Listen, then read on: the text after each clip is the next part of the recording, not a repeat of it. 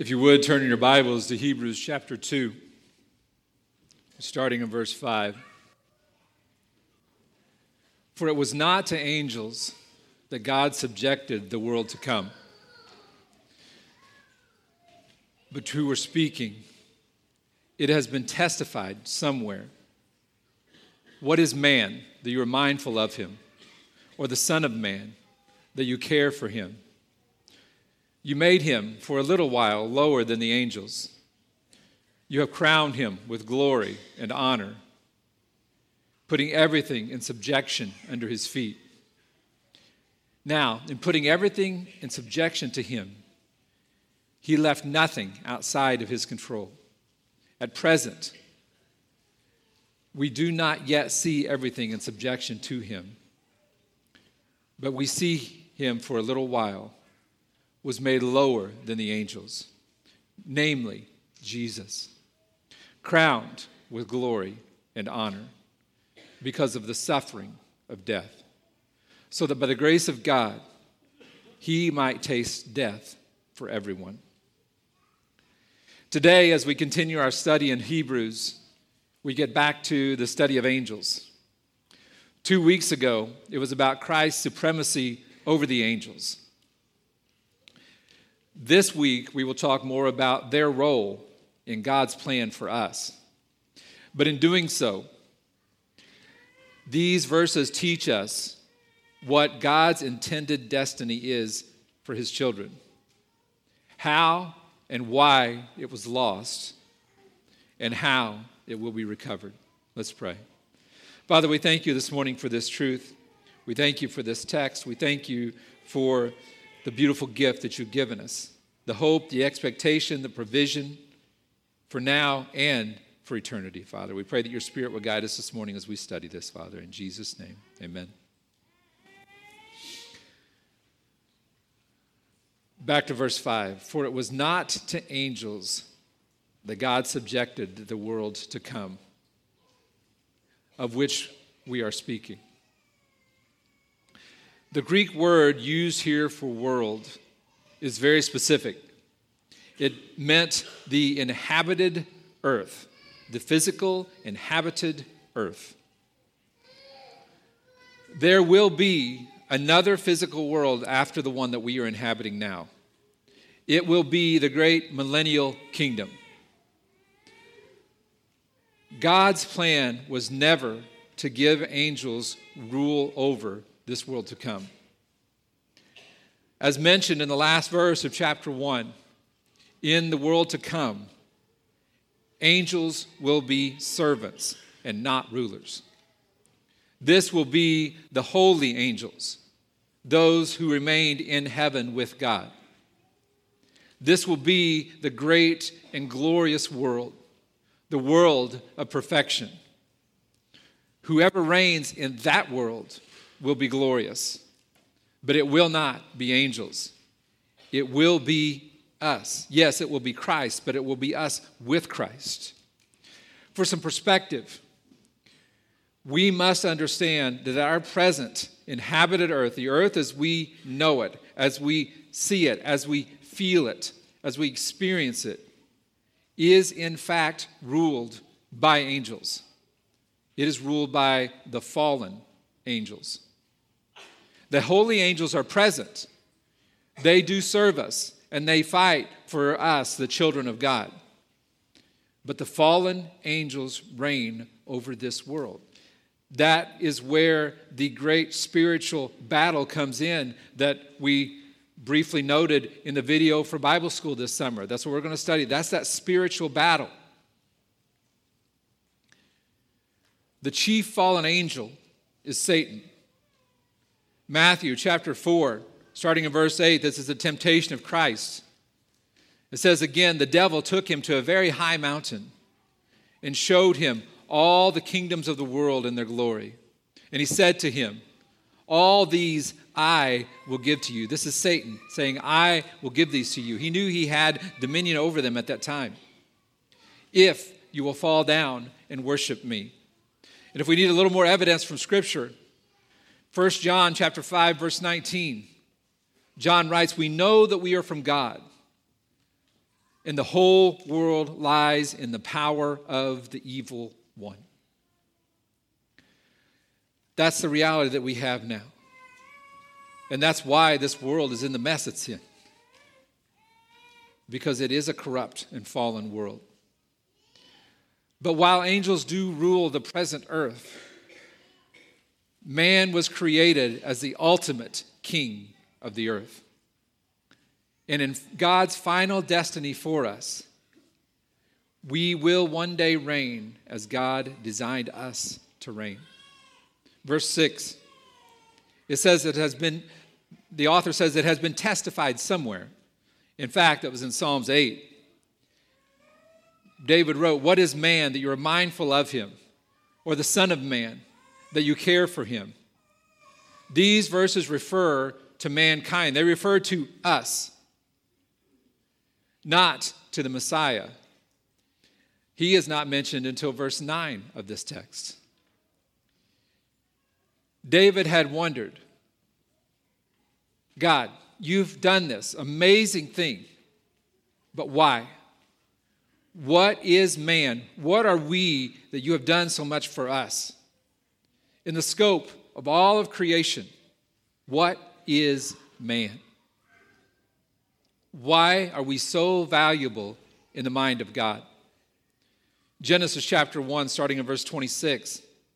Then God said, "Let us make man in our image, after our likeness, and let them have dominion over the fish of the sea, and over the birds of the heavens, and over the livestock, and over all the earth, and over every creeping thing that creeps on the earth."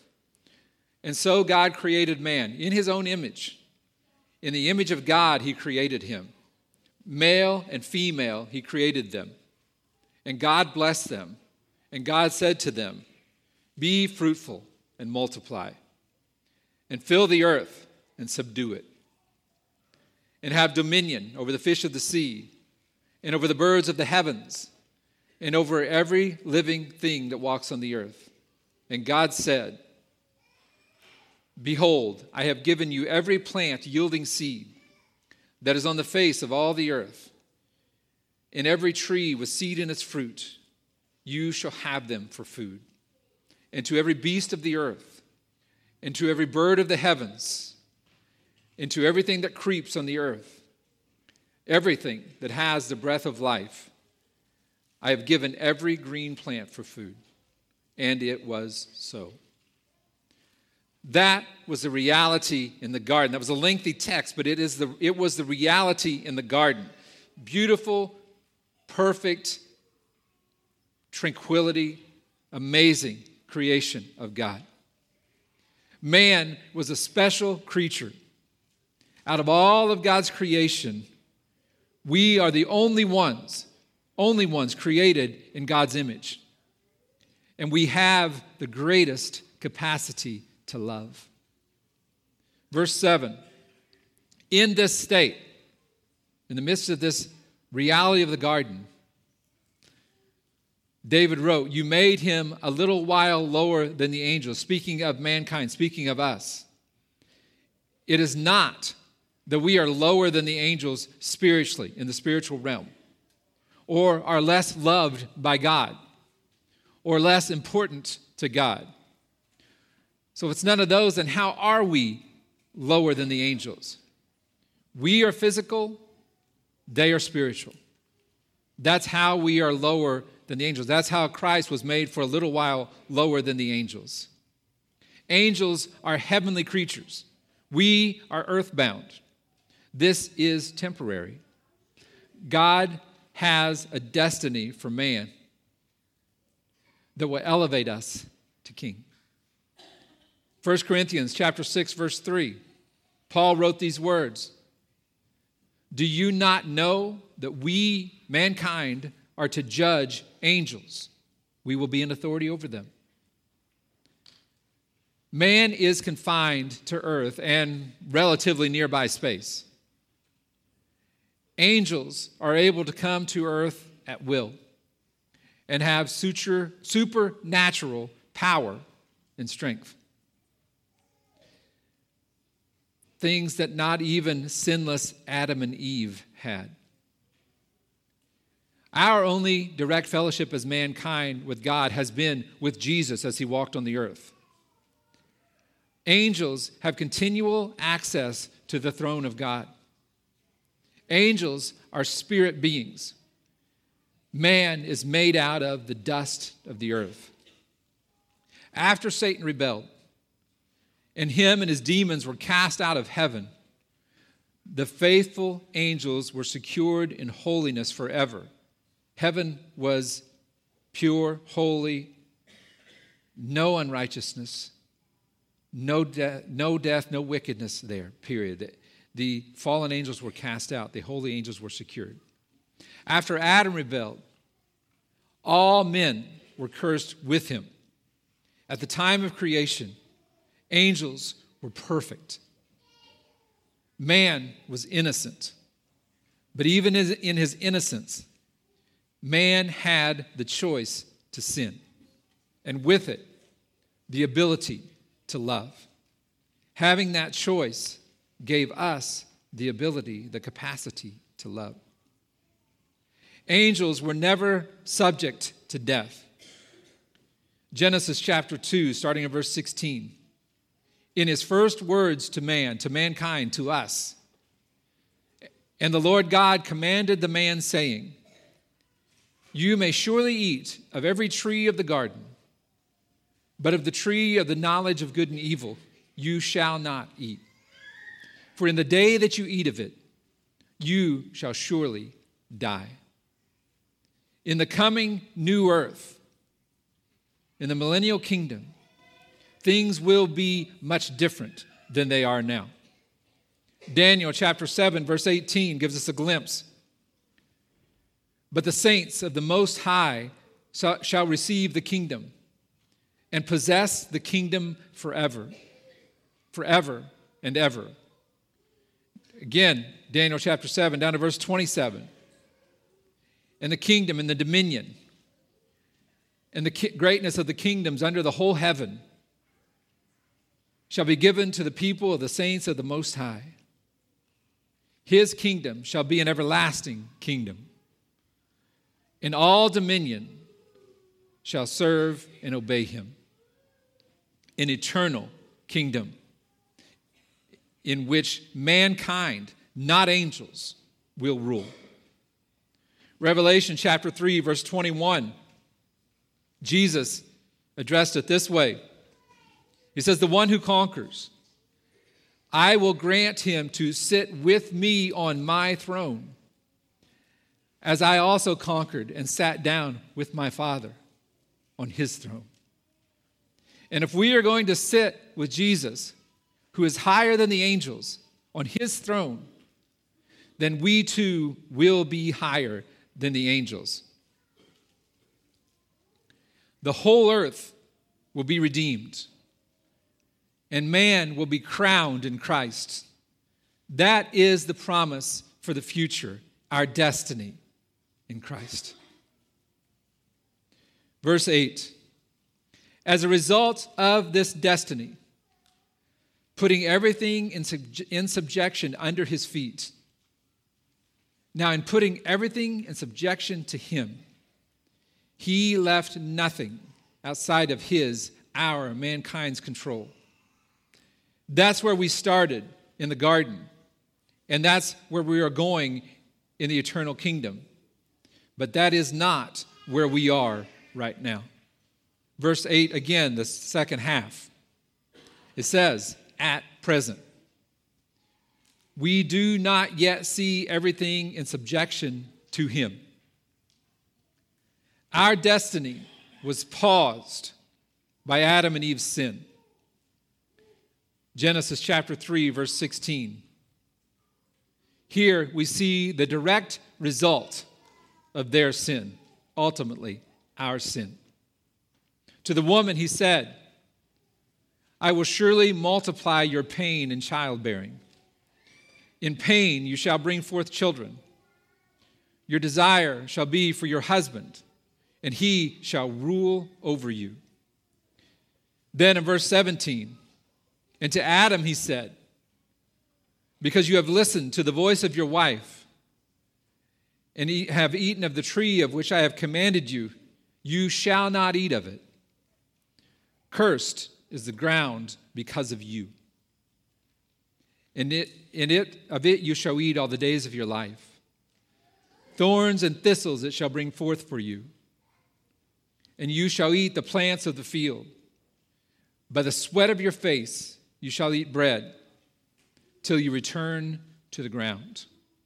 For out of it you were taken, for you are dust, and to dust you shall return. After that point, man was put out of the garden. He was no longer able to live there.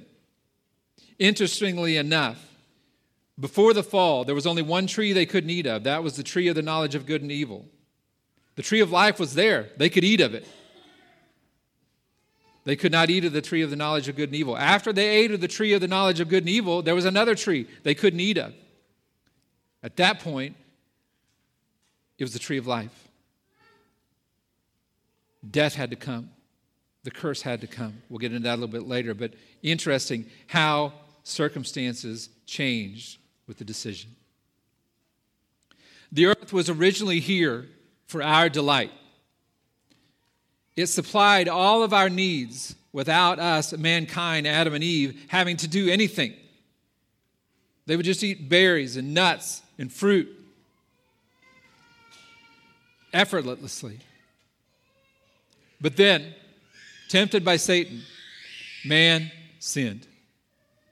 And his tempter claimed the crown, claimed the dominion, claimed the authority. Man fell to the bottom of the hierarchy of authority in the sentient beings. And the earth, under Satan's rule, now rules man. Think about it as we look at this. Mankind is about 6,000 years old, as so is the earth. But in those 6,000 years, it's only been about the last 100 years plus some change that we have made great strides in mass producing food with much, much less manual labor.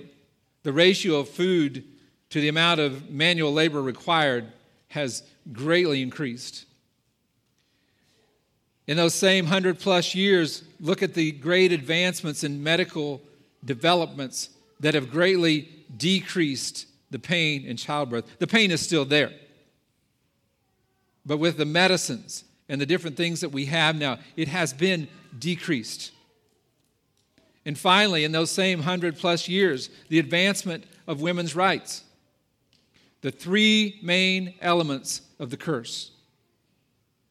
It's not coincidental that in those same 100 plus years, many of the Old Testament prophecies of the second coming have been fulfilled, particularly those concerning the nation of Israel. The end is near. Our destiny is near. But for now, Satan rules the cursed earth, which rules sinful man. We not only gave up dominion over the earth, we also lost mastery of ourselves. We were totally sinful and became a slave to sin. Also, as a result, animals are subject to us, not out of honor, but out of fear. The ground originally produced good things, naturally and abundantly, for man to have for the taking, as I already mentioned. Now it produces thorns, weeds, and other nasty things, naturally and abundantly. Whatever good things we now get from the earth come through great effort, extreme heat and cold, poisonous plants and reptiles, earthquakes, tornadoes, floods, hurricanes, disease, war. All of these things came after the fall. And we have been fighting a losing battle ever since. You say that doesn't sound very hopeful. No, we have been fighting a losing battle. All things will die. Mankind, as breathing biological forms, have been dying for millennium. And as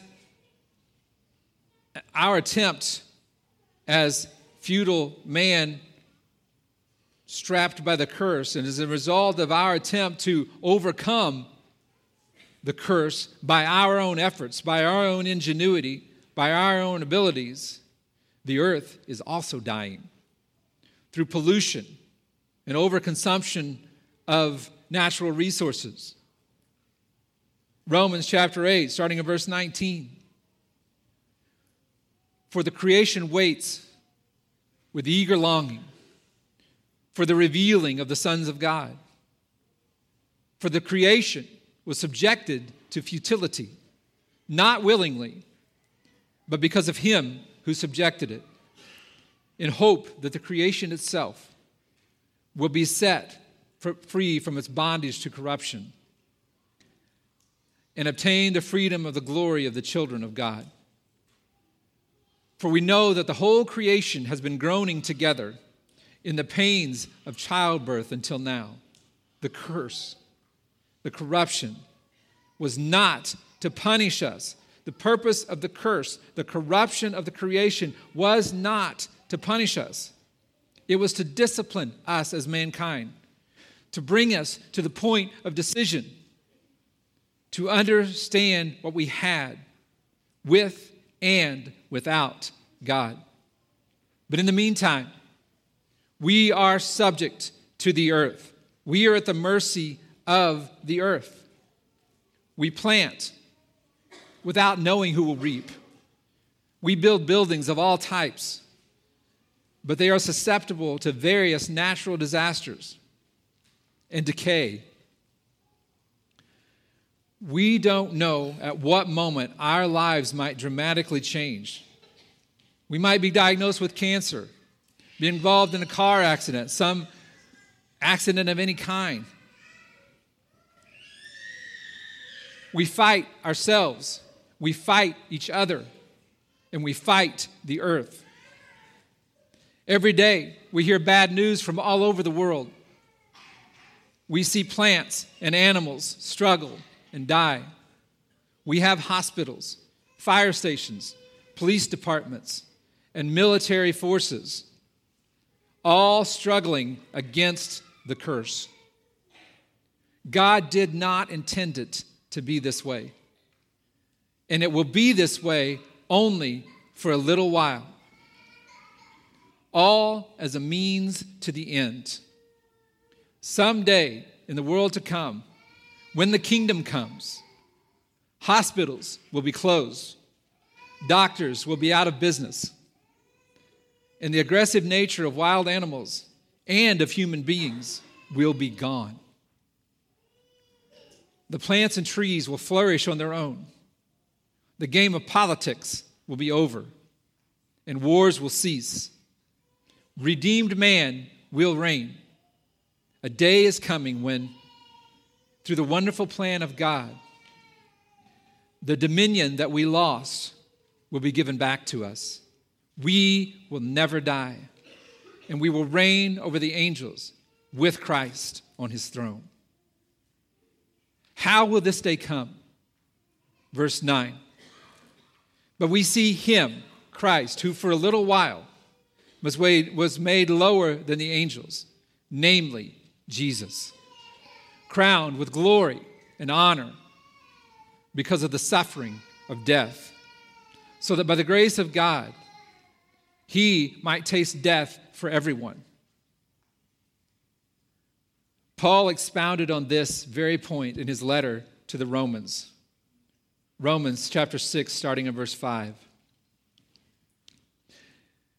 It says, "For if we have been united with him in a death like this, we shall certainly be united with him in a resurrection like his. We know that our old self was crucified with him in order that the body of sin might be brought to nothing, so that we would no longer be enslaved to sin. For one who has died has been set free from sin. Now, if we have died with Christ, we believe that we will also live with him. We know that Christ, being raised from the dead, will never die again. Death no longer has dominion over him. For the death he died to sin, once for all. But the life he lives to God. So we must consider ourselves dead to sin and alive to God in Christ Jesus. John MacArthur writes these words. He says, in Christ we are kings. We do not have our kingdom yet, but it is certain to be ours. Our old bodies are going to fall off someday, but we are not going to die. Our bodies will die, but even they will one day be resurrected in a new and eternal kingdom. We will be free to go into the presence of Jesus to accomplish this coming reality for us. Jesus had to become a man. He subjected himself to the curse that we as mankind brought on, to regain our dominion, to regain our destiny, to put our place on his throne. He subjected himself to the curse that we brought on. He had to taste death for us. If we had died for our own sins, we would have been doomed forever. But Christ came to die for us.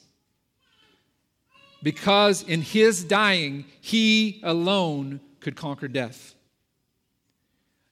As we identify ourselves with Jesus Christ in his death, as we receive him as Savior, we have a beautiful destiny awaiting us. The curse is removed, and we become joint heirs with him in the eternal kingdom. But for now, we are living with the curse. We and creation as we know it are dying. If you remember nothing else I tell you this morning, because we have went through a lot, but if you remember nothing else I tell you this morning, don't fight the curse. Don't fight the curse. No, taking drugs or taking any medical intervention to minimize pain during childbirth, fighting for women's rights where they have genuinely been sinned against for millennium, using equipment to till the ground to produce food. These things are not sin. They are not what I mean by fighting the curse. Fighting the curse is making this life about the curse and not about our destiny. The curse was necessary for the purity of the eternal kingdom. We have the ability to choose good or evil. We have that ability so that we have the beautiful gift of being able to love. The curse is a result of that ability and a means to the end. Without the curse, there would be no eternal holy kingdom to rule. Jesus destroyed the curse. It's done. It's over. It's finished. The curse will end. The price has been paid. Jesus did it. When we are in Christ, the curse becomes an opportunity for us to share Christ with others. That's going to mean that sometimes we are going to have to submit to the curse. Unless Christ returns, we are all going to submit to death. This does not mean that we don't call sin, sin. That we shouldn't be good stewards of the earth or take good care of our earthly bodies. But we should do those things to honor and glorify God, not to exalt ourselves or try to hold on to extend our earthly physical lives. In Philippians chapter 1, as we studied it prior to Hebrews, but we'll go back there, starting in Philippians 1, verse 21, Paul testifies to his own internal battle. He says, "For me to live, but to die is Christ. And to die. For me to live is Christ." Let's start over. "For me to live is Christ, and to die is gain. If I am to live in the flesh, that means fruitful labor for me. Yet which I shall choose, I cannot tell. I am hard pressed between the two. My desire is to depart and to be with Christ, for that is far better. But to remain in the flesh is more necessary for your account." Paul did not fight the curse. He embraced it. Paul knew, we've talked before, just a few weeks ago, I mentioned again about the reality of lineal time for us. Lineal time is for our benefit. There's a beginning and an end to time for us, and that's to give us an opportunity in the midst of the curse to make this decision. When we die, when we pass out of lineal time, we pass into God's time, which means the moment we die, we will cross into this eternal kingdom because time is different there. We're outside of this lineal time. Paul knew that. He knew, he said in his verses, when I die, I'm going to see Christ face to face.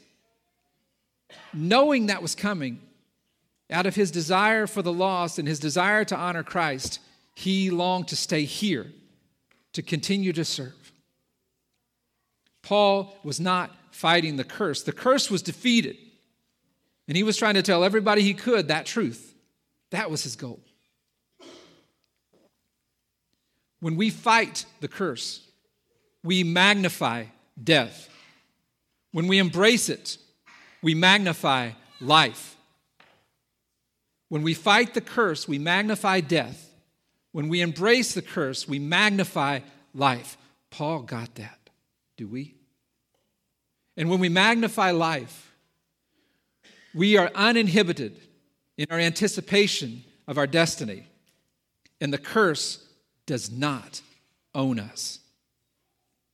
I pray this morning that the curse does not own you. I pray this morning that in your secured place with Christ, that you understand that the curse is dead for eternity. The price has been paid.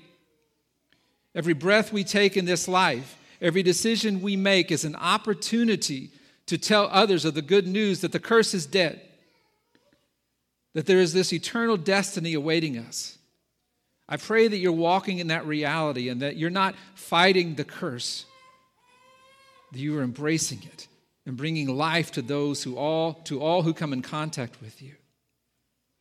You see, when you fight the curse, then the things that happen in this fallen world, the spiritual battles, all of the bad things that happen, you're throwing darts at everybody else. How could you do this to me? How could you do that to this person, this innocent person? How could you do all these things? And these things are terrible. They're wretched. And those people who are committing those, perpetrating those sins, they are going to pay for them in eternity. But that curse is dead. And when we walk in that reality and those people are hurting in this life, and we bring the reality of the defeated curse, the reality of this eternal destiny to them, that's the hope we give them. I pray that you're walking in that hope this morning, that you're not fighting the curse, that you're embracing it, and that you're walking in the beauty of those promises. Let's pray. Father, thank you. Thank you, Father, for your provisions. Thank you for your love and your care. Thank you, Lord. Thank you for the opportunity to choose. Thank you, Lord, that we can know love. We first know your love, and then we know the gift, the beauty of loving others and receiving love from others. Thank you, God, that as a result of our sinful choices as man, that you brought the curse to show us just how bad it is without you, Father. God, may we turn towards you. May we serve you in this life. May we bring the truth to all those who you bring us, Father. God, may we embrace the curse. May we not fight, struggle, and die against the curse in this life, but may we embrace it. Bring life to those who don't know you, Father. God, may your Spirit guide us. May your Spirit strengthen us. May we walk in the power of your Spirit and your gift, Father. In Jesus' name we pray. Amen.